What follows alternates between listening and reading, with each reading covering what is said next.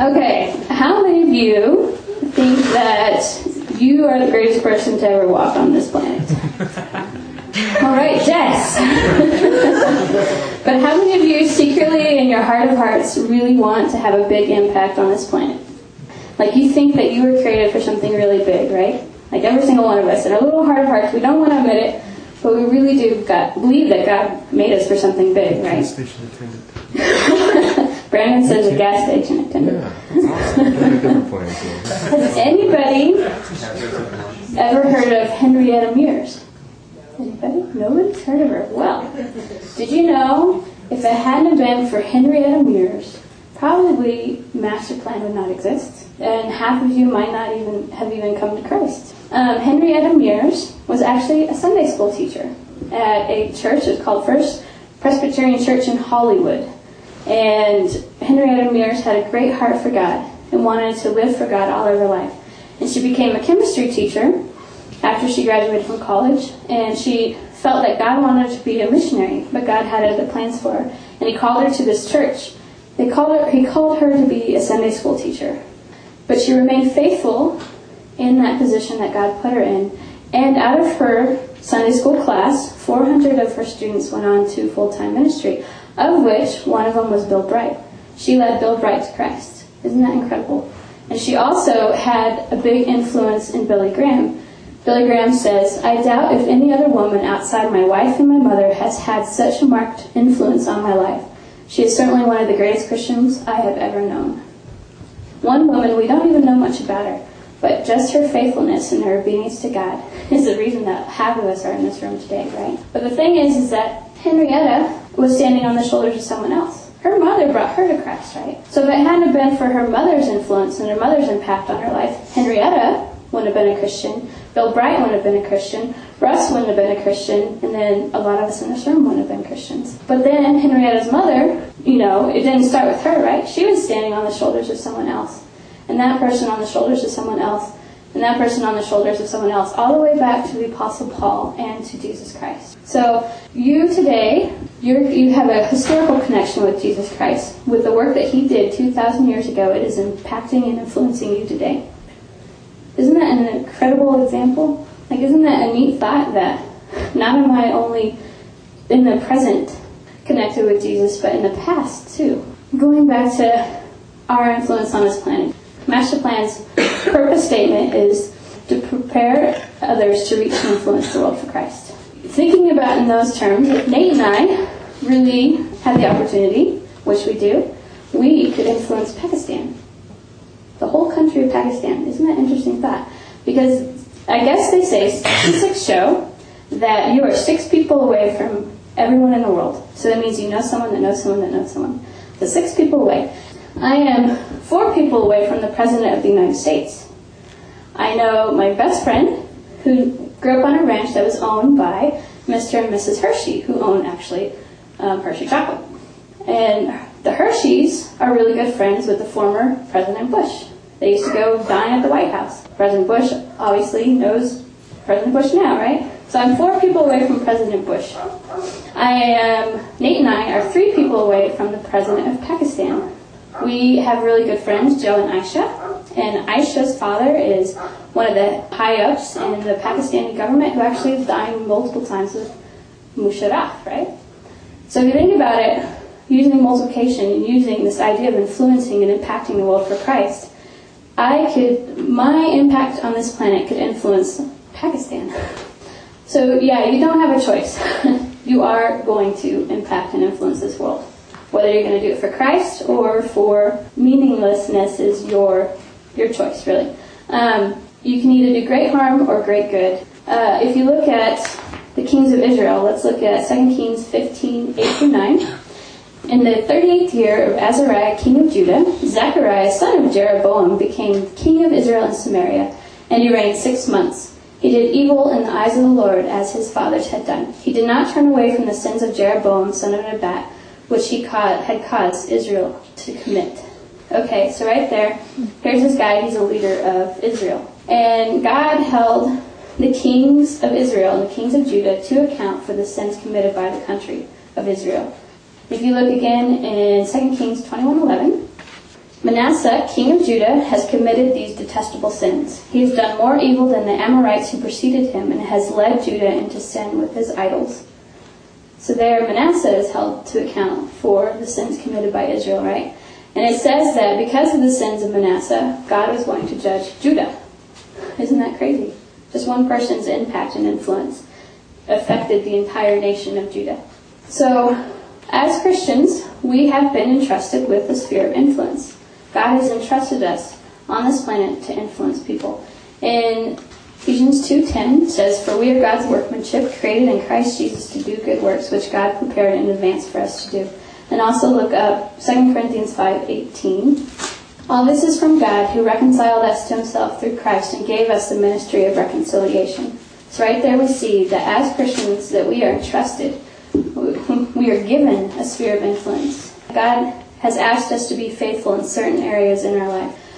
But there is one problem, and we've read this verse. Nate read it last night, and Kyle read it today. It's Philippians 2:21. It says, "For everyone looks after his own interests and not those of Christ Jesus." Basically, guys, this is what it boils down to. When we are looking after our own interests, we are influencing people through futility, through meaninglessness, through things that won't last. But when we are looking after the interests of Christ, we are influencing people with an eternal perspective. If you look at Jeremiah 30:21, God asks, "Who is he who will devote himself to be close to me?" And this is where it all hinges. And you think about these people like Billy Graham and Bill Bright and all these amazing people, Henrietta Mears. And what do they do? This is what sets them apart, is they answered the call to be devoted to the Lord. Russ talked about this yesterday morning. Crossing that bridge of dedication. Going from the land of futility to the land of total commitment. And that's the step that these people took. That's why so many people have come to Christ. So many people have been impacted for good, for eternal perspective, was just because they took that step. So when you're stuck in the land of futility, guys, when you haven't crossed that bridge, you are influencing people with meaninglessness. But when you cross over to that land of commitment, you do influence people with eternal perspective. One biblical character I want to look at, and that is Daniel. He is a good example on so many different levels. He really did influence and impact this world, and probably his influence still impacts us today. If you look at what he accomplished, he was advisor to 2 Babylonian kings and 2 Mede and Persian kings. Because of his influence, 2 of those kings began to serve God. You have Nebuchadnezzar, who finally submitted to God, and then Darius, who after throwing him in the lion's den, was like, "Wow, God, your God is amazing." And if you look at Cyrus in Ezra 1:2, it says, "This is what Cyrus, king of Persia, says. The Lord, the God of heaven, has given me all the kingdoms of the earth, and he has appointed me to build a temple for him at Jerusalem and Judah." And I don't think that if Daniel hadn't had the influence that he did on Darius, that Cyrus would have been like this. And if you remember, Cyrus is the one that let the Israelites go back to their homeland. Because remember, they were in Babylon and they had been taken captive, and Cyrus was the one that led them back and let them return to rebuild the temple. But I really believe that if Daniel had not been faithful, had not been a godly influence in Babylon, I don't know if Cyrus would have let the Israelites go, right? Because I think that Daniel had such an influence on Cyrus that God was able to work in Cyrus's heart. Some of the things that also they say about Daniel, we think about the 3 wise men that came to visit Jesus, could have been because of the influence that Daniel had in that area, in the Persian culture, that moved the 3 wise men to come see Jesus. Daniel impacted the 3 wise men, which even down today impact us. So one thing interesting about Daniel is that he was from a royal family. Before he was a captive, he was rich. He had everything he wanted. I'm sure he had servants, and he was handsome, so I'm sure the girls really liked him. He was very well educated. He was pretty smart. We know that because in the beginning of Daniel 1, it talks about how the authorities wanted to find someone that could learn well and had aptitude for every type of learning. So we know he was pretty smart. He had everything going for him, and then he lost everything. This is an amazing example of someone losing everything, but you're still staying faithful to God, still staying dedicated to God. Now, when he lost everything, he lost his country. He never returned to Jerusalem. He died in Babylon. He lost his freedom. He was forced to serve the king.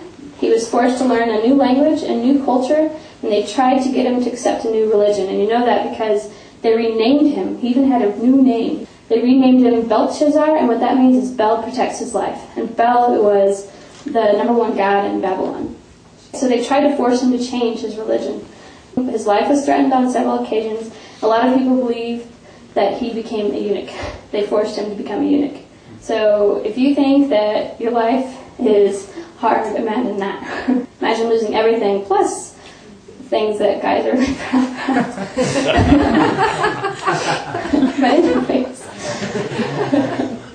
Now, I think what sets Daniel apart is he had several character traits. And I think when you think about all the people that have had big influence and big impact on this planet, they model these character traits too. One thing is Daniel trusted God completely. He trusted God so much that it's like he lived in a different mindset. He lived on a different planet almost, because no matter what anybody did to him, his focus was always on God. And his actions were, followed in line with that. And if you look at Daniel 6:23, it talks about him in the lion's den. The whole background of the story is Darius was really impressed with him because, one, he had such a reputation for being full of integrity and trusting in God. And so Darius wanted to put him in charge, second in command of the whole entire country. And so they had some people that were pretty jealous of that, and they wanted to find a way to basically get rid of Daniel because of their jealousy. And so they knew one way to do it was to, trap him in his relationship with God. So here we find that even Darius knows that Daniel trusts God completely. And in Daniel 6:23, it says, this is after the whole circumstance in the lion's den. It says, the king was overjoyed and gave orders to lift Daniel out of the den. And when Daniel was lifted from the den, no wound was found on him because he had trusted in his God. He trusted in God completely. And I think that is the biggest thing that sets people of great impact and great influence apart, is that they trust in God completely no matter what. Another thing that Daniel did that sets him apart is that he gave glory to God in everything. Like, he never took the credit for anything that happened. And in Daniel 2:26-28, the story behind this is that the king has a dream, and he tells his magicians, hey, I need you to tell me what this dream means, but I'm not going to tell you what the dream is. You have to figure it out for yourself, right? And they're like, that's not fair. How can we, figure that out? And so the king's like, well, if you don't, I'm going to kill you. And so they're like, well, we can't. And so the king goes, well, I'm going to kill you. And so they're going to kill Daniel and all the magicians, and Daniel's like, whoa, wait a second here. Let me pray and let me, see if God gives me the interpretation for this dream. So Daniel prays, and God gives him the interpretation, and it picks up here in Daniel 26-28. So the king asked Daniel, are you able to tell me what I saw in my dream and interpret it? And Daniel replied, no wise man, enchanter, magician, or diviner can explain to the king the mystery he has asked about. But there is a God in heaven who reveals mysteries. He has shown King Nebuchadnezzar what will happen in days to come. Your dream and the visions that pass through your mind as you lay on your bed are these. And then he goes on and explains it.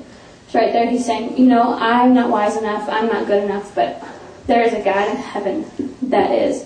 So right there, he's giving glory to God. And because he continually gives glory to God, that is why he has an impact on Nebuchadnezzar. That is why Nebuchadnezzar eventually comes to God, is because Daniel always gave glory to God no matter what. He never took credit for himself. He exemplified a life of obedience, and this is huge. If you cannot completely trust God, then obedience is hard. It's almost impossible. So because Daniel trusted God completely, he was able to lead a life of obedience. And in 1:8-13, it says, but Daniel resolved not to defile himself with the royal food and wine, and he asked the chief official for permission not to defile himself in this way. Now God had caused the official to show favor and sympathy to Daniel. But the official told Daniel, I am afraid of my lord the king, who has assigned your food and drink. Why should he see you looking worse than any other men your age? The king would then have my head because of you. Daniel then said to the guard, whom the chief official had appointed over Daniel, Hananiah, Mishael, and Azariah, please test your servants for 10 days. Give us nothing but vegetables to eat and water to drink. Then compare our appearance with that of the young men who eat the royal food. and treat your servants in accordance with what you see.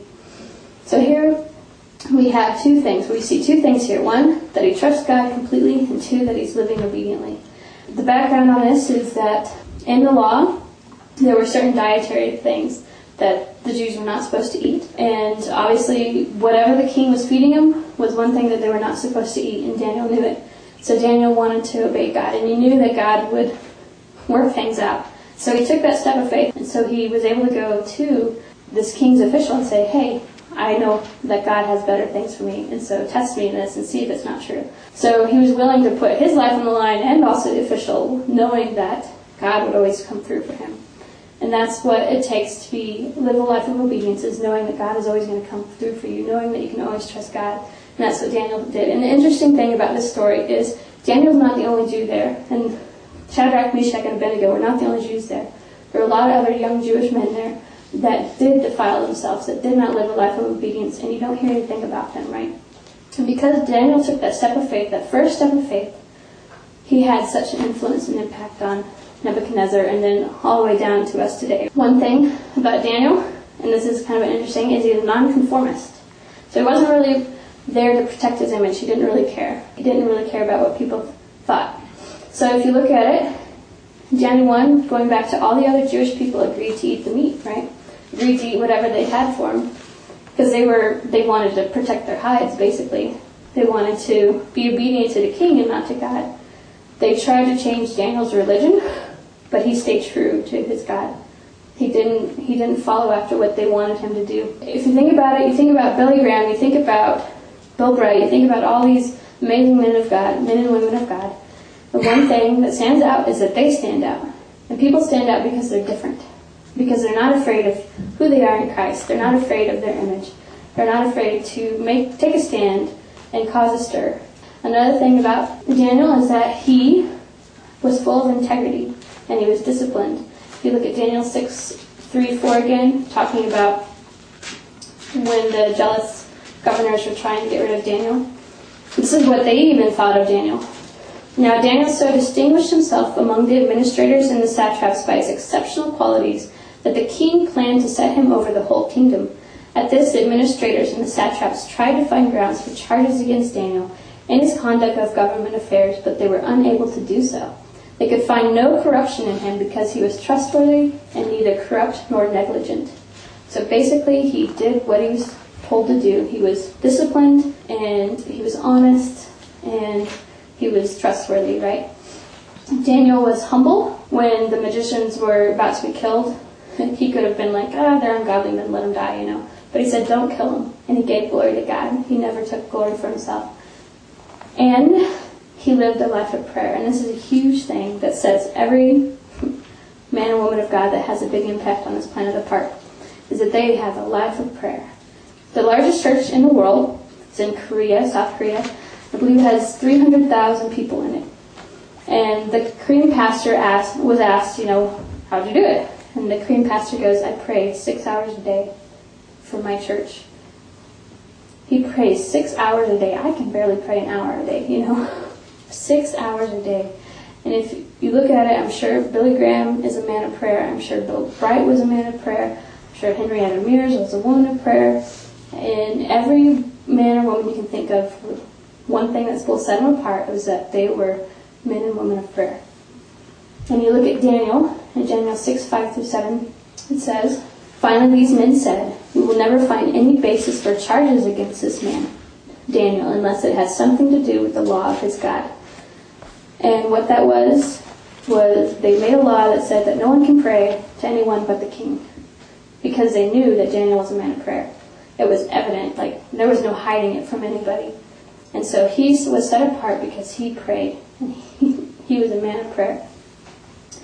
So one thing you guys got to know is when you take that step, when you cross that bridge of dedication, it will be impossible to walk with God and not rub off on others. That's just the way it is. If you look at Moses' example in Exodus 34:29-30, you won't turn there. Moses, after he meets with God, his face is glowing. And people are like, oh, whoa, what's up with you, You look at Paul in Acts 27:1-3. It says, when it was decided that we would sail for Italy, Paul and some other prisoners were handed over to a centurion named Julius, who belonged to the imperial regiment. We boarded a ship from, I have no idea how that word is pronounced, about to sail for ports along the coast of the province of Asia. We put out to sea. Aristarchus, a Macedonian from Thessalonica, was with us. The next day we landed at Sidon, and Julius, in kindness to Paul, allowed him to go to his friends so they might provide for his needs. I don't know about you guys, but I've never heard of a guard letting a prisoner go. Why would he do that? Why would a guard, Cassie, your family works in the prison industry, I guess you call it. Have they ever let prisoners go? Are prisoners generally known to be pretty trustworthy? So what was it about Paul that Julius was like, hey, go for it, get off the boat, go in the city, you don't have to worry about it, let your friends take care of you. Why is that? Why is it that Julius was so amazed by Paul? If you read more of Acts 27, you'll see that not only was that an evidence of how much Paul affected Julius, but Julius even began to go, hey, Paul, what do we do next?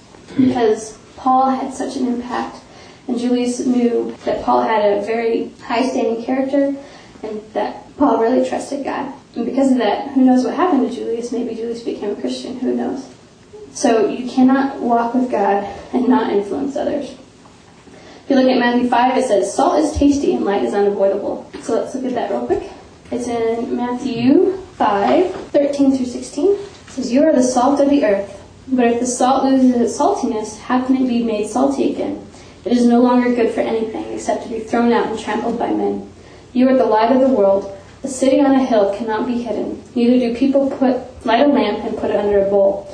Instead, they put it on its stand, and it gives light to everyone in the house. In the same way, let your light shine before men, that they may see your good deeds and praise your Father in heaven. And there again, it is impossible to walk with God and not have an impact on others. You can't hide a city that's standing on a hill. You see it for miles. It says living water is attractive, and it talks about streams of living water flowing out of us in John 7:37 through 39. And the fruit of the Spirit is visible in our lives when we walk with God. It's just noticeable. People notice it. Love, joy, peace, patience, kindness, those things are evident in your life. So God has given us a spirit of influence, and we looked at that again. We looked at that Ephesians 2:10. Colossians 4:5 says, be wise in the way you act towards outsiders, making the most of every opportunity. So everywhere we are called to be an influence and have an impact on those people with an eternal perspective, not with a perspective that will never have any meaning. God has given us where we're at to influence. So you people at Mesa State, you're not there by accident. You're there because God put you there because He knew that you were faithful. You people at Fort Lewis, you're not there by accident. What you do here is a springboard for the rest of your life, basically. Today is the day that you need to influence the world for Christ. Not in the future, but today. He's given you this place today, to impact it, to influence people. And if you think about it, I don't think Henrietta Mears knew the impact that she would have on this planet. I don't think she was waiting for this big event where she was like, okay, this event is where I'm going to have the biggest impact possible. Who thinks that they're going to impact the world through Sunday school, honestly? Just her faithfulness in this little area, look what it did. Because of that, Bill Bright came to Christ. But I don't think she was expecting one person to have that influence. So you're here at Fort Lewis, and who knows, you may impact someone who will impact the world in huge ways. Not only are we put here for a purpose, but He puts people into our lives for a purpose. So think about the people around you. I'm not around those people. Russ isn't always around those people. Kyle's not around those people. Nate's not around those people, right? You guys are put with the people in your lives because God wants you to influence those people for good. God wants you to influence those people for Him. And it says He's not willing that anyone should perish. So all those people that are in your life, you are a Christian for a reason. You're a Christian because you're called to be an ambassador for Christ. And He's put those people in your life to be faithful with. Let's look at Colossians 1:28-29. It says, we proclaim Him, admonishing and teaching everyone with all wisdom, so that we may present everyone perfect in Christ. To this end I labor, struggling with all His energy, which so powerfully works in me. So we are entrusted not only with non-Christians, but we are entrusted with the Christians around us too, to encourage them, to strengthen them, to bear their burdens, to have fellowship with them, to influence non-Christians and Christians is what we're called to. But one thing that it takes, guys, is faithfulness. That is a huge, huge thing. Luke 16:10, whoever can be trusted with very little can also be trusted with much. And whoever is dishonest with very little will also be dishonest with much. And then 1 Corinthians 4:2, let's look at it. It says, now it is required that those who have been given a trust must prove faithful. Okay, so let's look at it this way. Ephesians 2:10 says that you are God's workmanship, created in Christ Jesus to do good works. So if you are created for a purpose, it stands to reason that you kind of don't have a choice in that purpose, right? Like, that's what God says. This is what you have to do. And it says, so this is a trust. Your sphere of influence is a trust, something that God's entrusted you with. And it says that you have to prove yourself faithful to that trust. It's like a command. It's not, well, some days I feel like it, some days I don't. So what does it mean to be faithful? In Matthew 5:7, it says, let your yes be yes and your no be no, right? So if you say yes to God, if you say, God, I want to follow you, I want to give my life to you, then keep your word. Don't do these things that are futile. Don't do these things that, will have no impact and no meaning in life. But do things with an eternal perspective. My dad always said, always keep your word no matter what. No matter how inconvenient it is to you, always keep your word. That's what faithfulness is. It's keeping your word to God. Be available. In Philippians 2:21, remember, it's, everyone looks after their interests and not the interests of Christ. Well, if we're looking after our own interests, then we're not going to be available for God. Remember Nate last night talked about, he asked you guys, out of your interest, how much percentage of your time is spent for your own interests versus for Christ? And so if you ranked high on percentage of interest that you spent on your own interests, then basically you probably are not available for Christ to be faithful in your sphere of influence. Guys, your ministry has to be an outflow of your relationship with God. In Psalms 127, it says that unless the Lord builds the house, you labor in vain. So if you're doing ministry out of your own strength, not because you're dedicated to God, that you've crossed that, into the land of total commitment, if you're doing that, if you haven't done that yet, then your labor is in vain. So your ministry has to be an outflow of your relationship with God, because that's the only way that you're really going to influence people with an eternal perspective, is when you are so focused on God that it just pours out of you, that everything you do is because you want to glorify Him. So be faithful to your quiet times, guys. If you are not, faithful to that, if you're not faithful to seeking God, then you're doing it in vain. Be faithful to show up to what you said you show up to. Be faithful to meeting people. Remember, you never know who you're going to impact that will change the planet. Be faithful to share the gospel. Remember, Daniel glorified God in all he did, and because of that, we are impacted today. Because of that, the Jews probably got to return to their homeland. Because of that, Nebuchadnezzar is probably in heaven, Because of that, Darius glorified God. Be faithful in your Bible study. Be faithful in all the other areas that God has given you. If you have, non-Christians in your family, be faithful to your family, to glorify God in your family. If you have, non-Christian friends, be faithful with them. If you're entrusted with something, God wants you to prove yourself to be faithful in it. If you are faithful in little areas, you will be faithful in much. And if you're faithful in much, you will have a big impact and influence on this planet. If we look at Saul's conversion in Acts 9:13-17, it says, for 3 days he was blind and did not eat or drink anything. In Damascus there was a disciple named Ananias. The Lord called to him in a vision. Ananias. Yes, Lord, he answered. The Lord told him, go to the house of Judas on Straight Street and ask for a man from Tarsus named Saul, for he is praying. In a vision he has seen a man named Ananias come and place his hands on him to restore his sight. Lord, Ananias answered, I have heard many reports about this man, and all the harm he has done to your saints in Jerusalem. And he has come here with authority from the chief priest to arrest all who call on your name. The Lord said to Ananias, go, this man is my chosen instrument. And then, going on, it says, then Ananias went to the house and entered it. Okay, so here, Saul basically has been murdering all the Christians.